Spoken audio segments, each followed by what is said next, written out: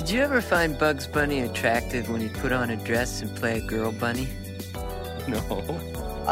People give me tons of ideas on this one. I keep reading new, psychological theories and stuff like that. I was under pressure, I was tired, or I was lonely, or I fell down the stairs when I was a child, or whatever.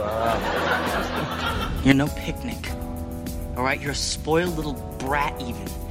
But under that, you're the most amazingly astounding, wonderful woman that I've ever known. Party on, Wayne. Party on, Garth. Hello, and welcome back to Barely Getting By, the long 1990s. I'm Chloe Ward. And I'm Emma Shortis. To start this episode of Barely Getting By, the long 1990s, I've reserved the right to read back the quote that inspired this week's episode, which comes from the esteemed critic Vanilla Ice's Twitter page this week. The 90s were the best. We didn't have coronavirus or cell phones or computers. We had 5.0s. Is that right? Am I pronouncing that correctly? To be honest, I don't know, but I do know that it's a car that he's referring to there. Okay. Blockbuster, Beavis and Butthead, Wayne's World, Chris Tucker, and Jackie Chan. Mortal Kombat is still better than Fortnite, the last of the great decades. End quote. We've spoken a lot about feminism on this podcast, and specifically what we call white lady feminism. And inspired by Vanilla Ice's opinions, we thought that we'd spend this episode and these 3 installments talking about men and masculinity, and particularly white masculinity in the 1990s. That's right, and it is quite a strange feeling, I think, to be affirmed in our kind of historical and theoretical choice to focus on the 1990s by Vanilla Ice, who described the 90s as the last of the great decades. But I think the reason that we were kind of struck by this quote, this Vanilla Ice quote, Chloe, of all things, is because it does describe the 1990s in such a male way.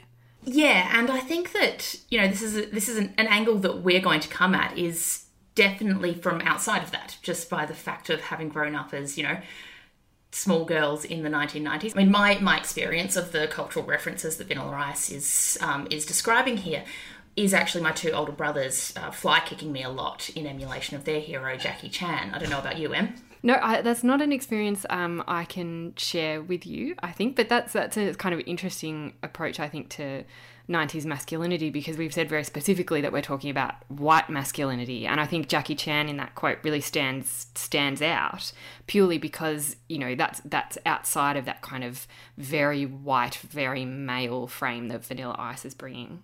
And I think I've been kind of struck by that too, about the kind of whiteness of 90s masculinity, because last weekend I somehow caught part of the film Armageddon on free-to-air TV, which, as people might know, is a 1998 film about an asteroid that's coming towards Earth, and the star of the film, Bruce Willis, ends up saving the planet from this asteroid. And I think Armageddon, it comes much later in the decade, but it also embodies this kind of 90s white masculinity, which is, unproblematically heroic. It is American. It is so American. There are quotes in that film about being kind of deep blue heroes and America coming to save the world. And specifically in Armageddon, in contrast with a kind of weak, almost effeminate and crazy Soviet masculinity, because they go and rescue this cosmonaut who's been stuck on a kind of rusty Soviet space station for a long time. The Americans sweep in with their new technology and their strong heroes, and I think that really struck me, because so much of what we talk about when it comes to the 90s, so many of our major cultural touchstones are focused on white men. Bruce Willis is the star of Armageddon, of course, and we open the decade with Die Hard 2. Bruce Willis is famous because of the film Die Hard. We've got Die Hard 2 in 1990, then Die Hard with a Vengeance in 95, and Bruce Willis also stars in Pulp Fiction in 1994. Is Bruce Willis in Pulp Fiction?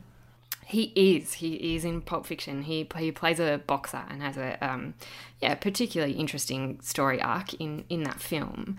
And Pulp Fiction, I think, is also, it also embodies a kind of similar, I suppose, 90s masculinity that is deeply American, and it's also, of course, deeply violent. Quentin Tarantino, who wrote and directed Pulp Fiction, is a creature of the 1990s. That's when he breaks through with his filmmaking career with Reservoir Dogs in 1992. And again, I think Pulp Fiction is an iconic film of the 1990s, but it's also a very male film. Of course there are women in these films, but the women are, as in all Tarantino films, largely peripheral, and they are subjects in need of protection and care from their male counterparts, who are undoubtedly the centre of the story. So I think that's kind of what we're getting at in our discussion of masculinity in the 1990s. And I think there's definitely much more to be said about that aestheticization of violence and masculinity in the 1990s, particularly when we get to talk about some films that were very big in the late 1990s, which is perceived as a moment of crisis for white, all-American masculinity. But, of course, as well as these action heroes, the 90s also saw the rise of a particular kind of floppy-haired pretty boy. And I'm going to turn over to your expertise on this, Emma, you being our expert in all things American and all things floppy-haired. Yes, that is my special subject, and I think, our personal motivations, like Chloe's experience with Jackie Chan and her big brothers aside, like our own experience of the 1990s lies much more with this kind of 90s pretty boy than it does with a 90s action hero. I certainly wasn't allowed to watch Pulp Fiction until much later, of course, because it is so violent. So I think you're right, Chloe, that for us, the 1990s, and I imagine a lot of our generation, particularly women of our generation, popular culture coming out of America is dominated by the American pretty boy. And of course, I'm talking about actors like Brad Pitt, who comes to international fame with his role in Thelma and Louise in 1991. But I do think, I was maybe a little bit young for Brad Pitt. I'm not sure about you, Chloe. Yeah, I was 4 in 1991. I was definitely too young for that. Yeah, although, Legends of the Fall in 1994, I think does have a special part in my memory. But I think about Brad Pitt's a kind of, I guess, the start of the rise of the pretty boy in the 1990s. I'm thinking particularly of men like Keanu Reeves, the kind of floppy-haired pretty boy who's also a bit, of course, when we're talking about Keanu Reeves in the 90s, we're talking about somebody who's a bit silly. But Keanu then gets kind of, I guess, more serious with films like Point Break in 91 and then Speed in 94, which of course he stars in alongside Sandra Bullock. The other pretty boy that comes to my mind, of course, is Johnny Depp in a favourite film of mine called Cry Baby, which is a kind of 1950s musical throwback. It is extraordinary. I highly recommend. I've never even heard of it, and I thought I knew musicals. Oh my God, Chloe, you're going to love it. I'm so excited to introduce you to Cry Baby. The same year that Johnny Depp does Cry Baby, he also does Edward Scissorhands. So this is 1990. And again, mysterious, kind of very pretty young men with gorgeous hair who are kind of deep and brooding and interesting. In the case of Edward Scissorhands, extremely interesting. And then Johnny Depp goes on to star, of course, in What's Eating Gilbert Grape in 1993. And am I right in thinking that brings us to the ultimate pretty boy? It sure does. So alongside Johnny Depp in What's Eating Gilbert Grape, there is, of course, a very young Leonardo DiCaprio.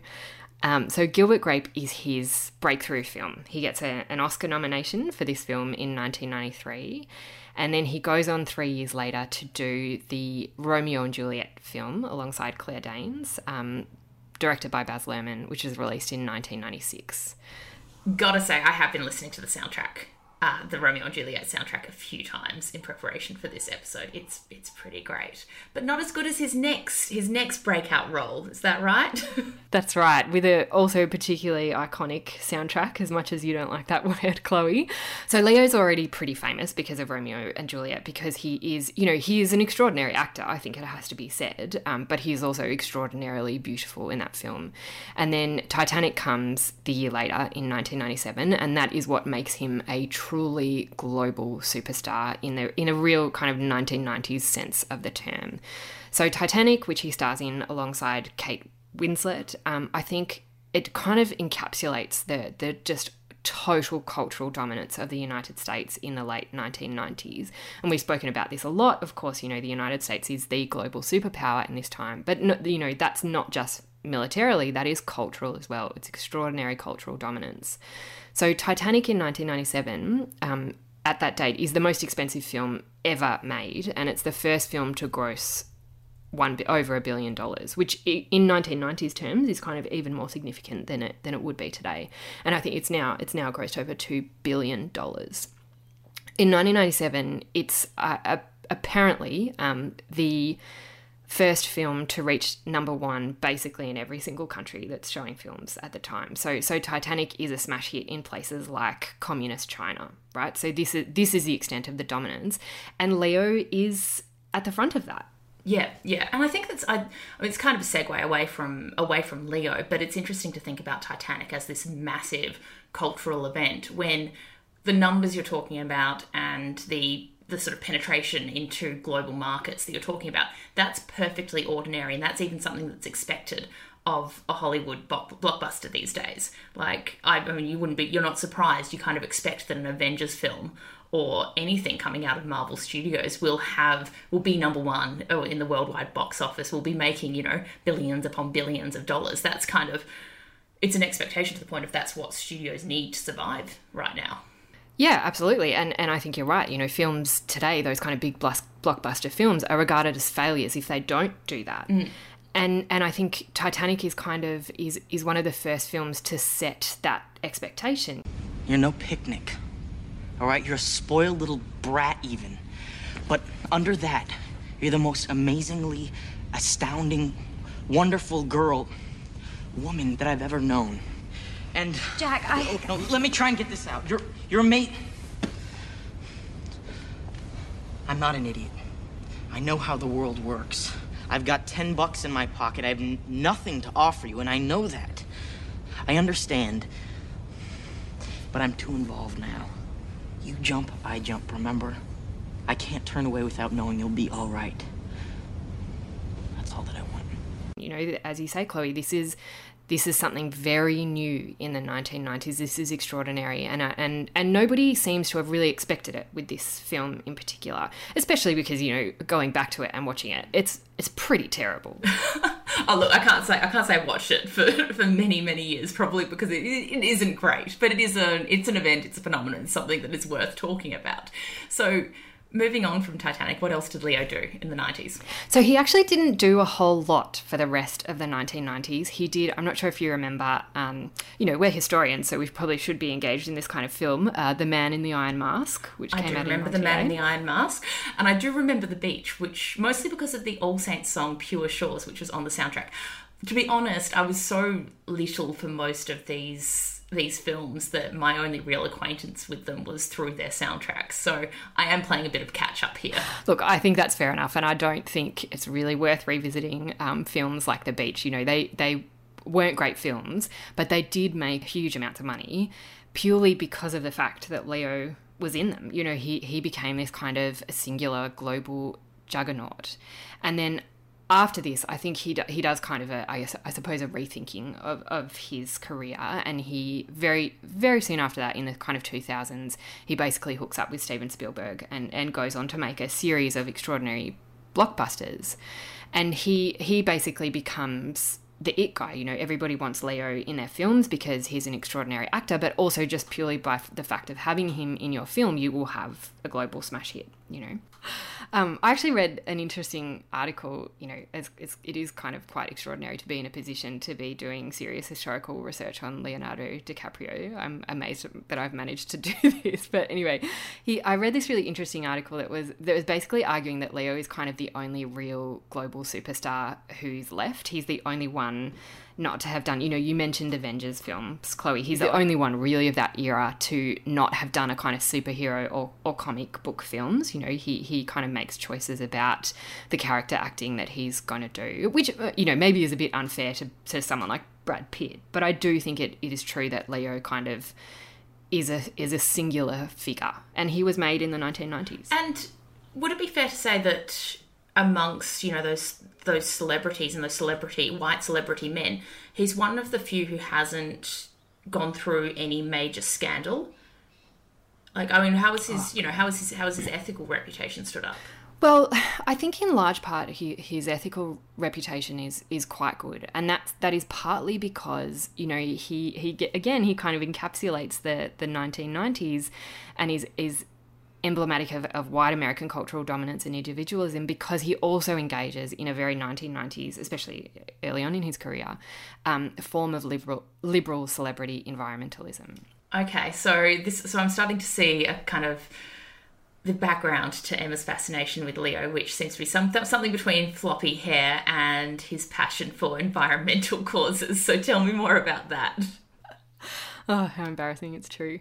So Leo, he actually established something called the Leonardo DiCaprio Foundation in 1998.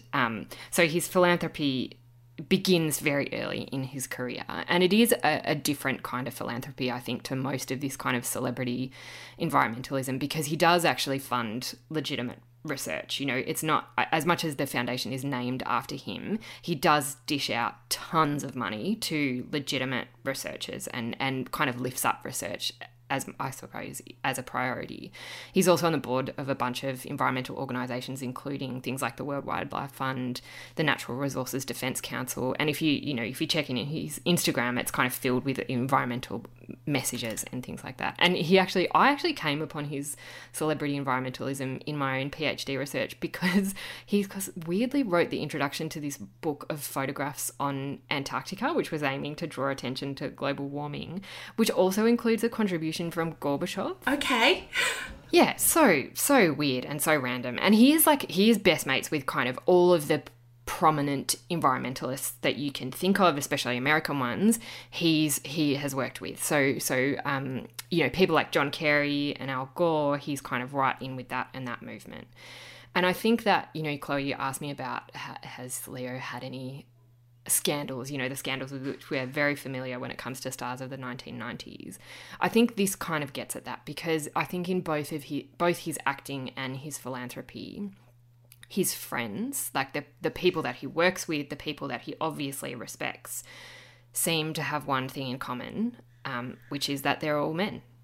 You know, maybe Kate Winslet being the exception. They're great mates, aren't they? Yeah, they are. They've worked together a number of times and seem to have a quite amazing rapport as actors together. But I do think that Winslet stands out in that, because that seems to be the only time that happens. The rest of the time, he is working almost exclusively with men. Tell me about the graph, because there is kind of a notorious and highly scientific graph about Leonardo's dating life that goes and circulates on social media from time to time. There is, and it is amazing, and it's very much connected to what I was just saying. So the graph is it's Leo's age, you know, as he ages, mapped against the age of the women that he dates.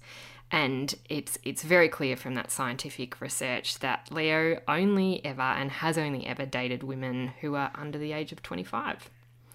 Which, you know, was fine when he was 25, but he is now 45. And that was fine when you were under 25 and not married. That's right. It's got nothing to do with my own personal resentment at being over 25. But I think it is, you know, whilst there's nothing, you know, as far as we know publicly, there's nothing untoward, you know, I'm not suggesting there was anything non-consensual about this. It is pretty gross, like when you think about it, that he's 45 and he just obviously is only attracted to women who are 20 plus years younger than him. Like, gross. Or he is in a position of enormous privilege, whereas most 45-year-old men would not be necessarily attractive to women who are under the age of 25. That is very true, Chloe. Very good way of putting it. I'm trying to think of a capitalist metaphor for Leonardo's, I don't know, the resources of Leonardo's abiding good looks and, not to say his enormous wealth. So that does it does set him apart from a lot of those 90s heartthrobs who you've just mentioned. I mean, for instance, Johnny Depp, he is a hugely problematic figure, to say the least, these days. Tarantino has come in for a lot of criticism. I think there have been some accusations against him because of his, you know, the violence of his films extends to his behaviour towards women who he's working with. Keanu, has he survived? No, Keanu, I think, is one of the rare exceptions to this rule. Again, he is he seems like he's an amazing guy. Like, I'm seeing him on Twitter out at Black Lives Matter protests, but not trading in his celebrity to do that, just kind of being a regular guy who is out there protesting in support of these movements. So Keanu is, again, I think maybe the exception that kind of proves the rule. Yeah, and I think, it's important to say that this isn't about us, I suppose, trying to cancel people or whatever you want to call it. It's about us reflecting on this era of masculinity and a particular form of masculinity that I think was formative for us and a lot of people of our generation, because culture at this time is dominated by men telling stories about men. So of course there are exceptions, but when we're talking about, the highest grossing films of the decade potentially ever, and one of the most famous and most sought after Hollywood stars, again, this is men talking about men. So it's DiCaprio working with men like Scorsese and Baz Luhrmann. And these men are characterized by their kind of brooding nature. They're beautiful, but they're flawed. And they're the center of everything. These men and, their characters and their actual persons, they are the one to be cared for. They're the ones that need rescuing, and they're always forgiven, for these slip-ups. Whereas women of the 1990s, if you think about somebody like Winona Ryder, don't get that kind of freedom. They don't get forgiven for their slip-ups, whereas men do. And I think, in that as well, these men, these particular kinds of men are, in the 1990s and I suppose today, they're ultimately unobtainable for women. Women are never good enough, and they're always peripheral in the stories.